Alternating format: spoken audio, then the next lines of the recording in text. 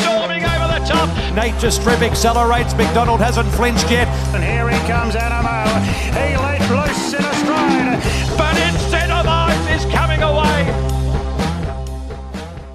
Hello and welcome back to the Sitting Ducks podcast review of Queen Elizabeth Day. Wow, interesting result in the highlight of the day, the Queen Elizabeth. But overall, I thought it was a great day of racing. The track, heavy 10, seemed to be like all the on-pace horses were winning. You definitely didn't want to be back past midfield, and you wanted to be coming down, off the rail. You wanted to be outside lanes 4 pretty much onwards, and maybe lanes 12 plus for Nash or Wheeler.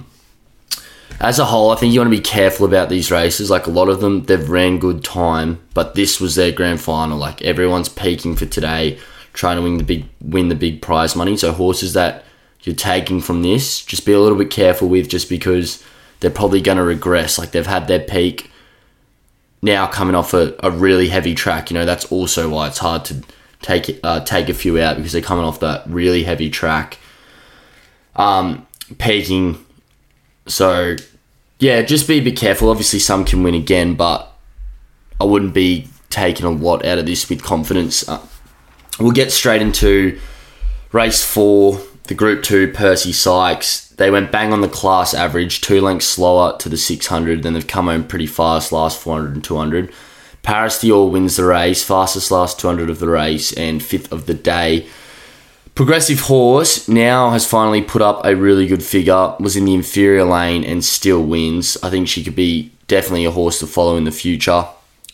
Willinga Beast is really good too, $8.50 into $5. Only she's second start and she's ran really well. Looked to be there at one stage.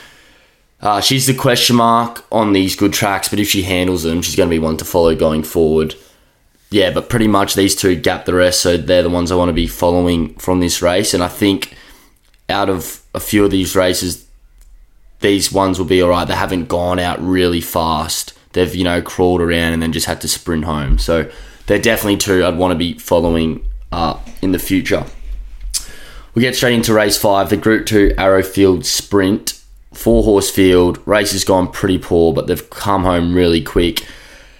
It's a hard race to go good timing when there's 4 of yous and you're all kind of just playing around. No one's really, doesn't have any, they go to a lot more tactics is what I'm trying to say. When, you have a 4-horse field, you don't want to just go out and leave them all behind because they'll be chasing you. So it's hard to put up good time when there's a small field. So they actually went out 15 lengths slower to the 600. They came home pretty fast, but you'd want them to. Marzu, fastest last 600, 400, 200 of the day. Pileli was maybe the disappointing, but I don't know if she really enjoyed this really heavy track.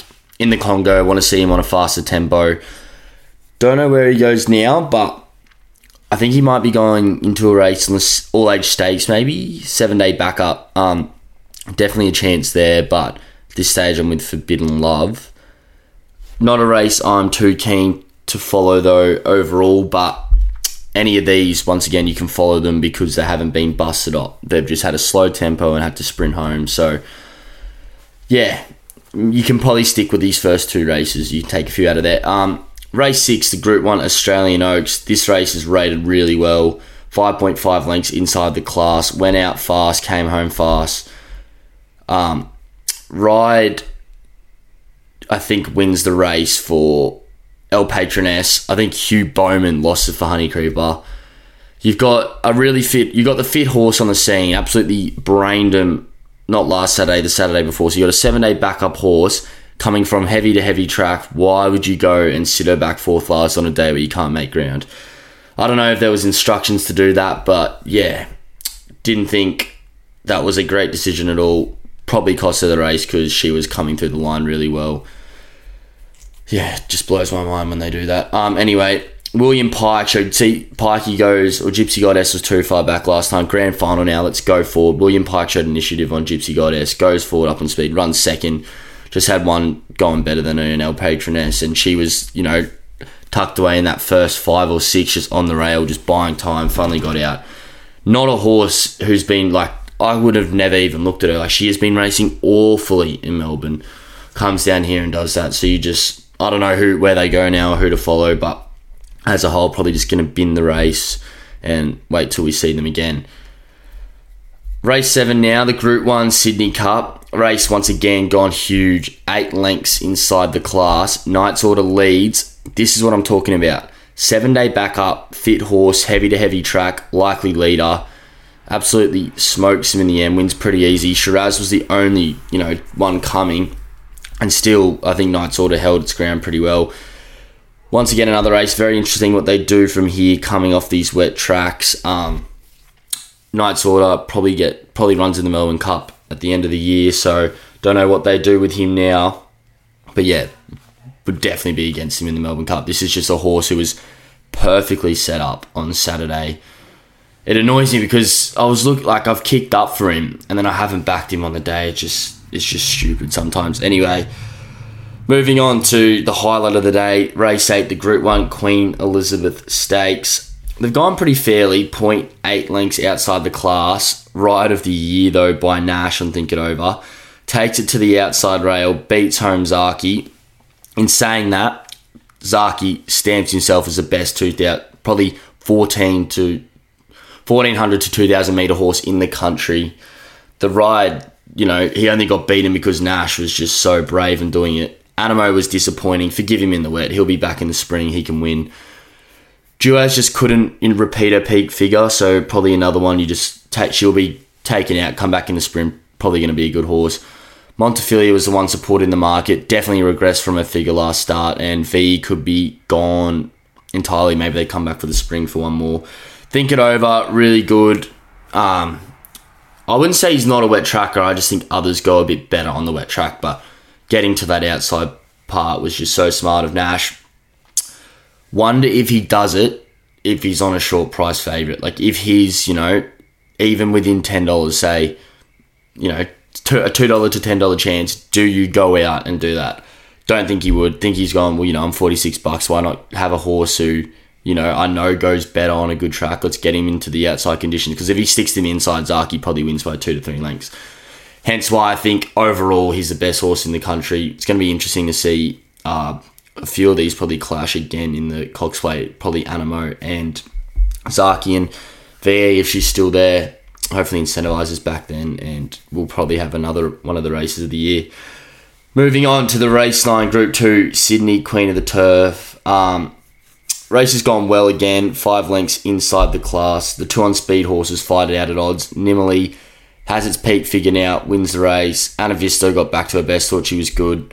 And Yonce was good for a first time on the heavy track. Those 3, Nimmerly, I don't know if she's a Group 1 horse, got conditions to suit, third up there, peaks and wins. Whether she can do that again, I don't know. Don't know what they do with Anna Visto. She can definitely win a Group 1. If that's a good track on Saturday, I think she would have absolutely blitzed him. And Yonce is the progressive horse. She did really well. First loss for her, but she'll be back. And we'll just quickly touch on race 10, the Group 2. I forgot the name of it. Give me a sec.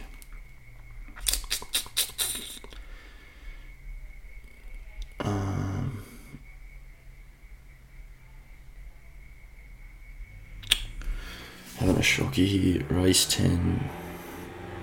It was the Sapphire Stakes. Sorry about that. Yeah. Went out slow. Came home pretty well. They've gone 4.3 lengths outside the class. Bella Nipotina, great ride by J Mac. Probably the only one I want to follow out of that race. She's got a lot more upside than any of the other ones. Finally they know, go forward and look what happens. You've seen all the horses winning going forward, so you finally do it, and she wins the race. Emanate ran really poorly. Something must have happened to him. I haven't looked at the steward's report. I would hope so, because he was awful. He was gone at like the 600. Won't even touch on No Minds End. Sure Things. They just went nowhere. Another big weekend coming up. I think I've got a few good bets this weekend. I wasn't going into Saturday too confident, but I was confident in Animo, and that just, didn't go to plan. So I'll see you Thursday for the preview. But it's Persan at the clock tower. Persan, what a prep it's having, and it's going to run in the cup.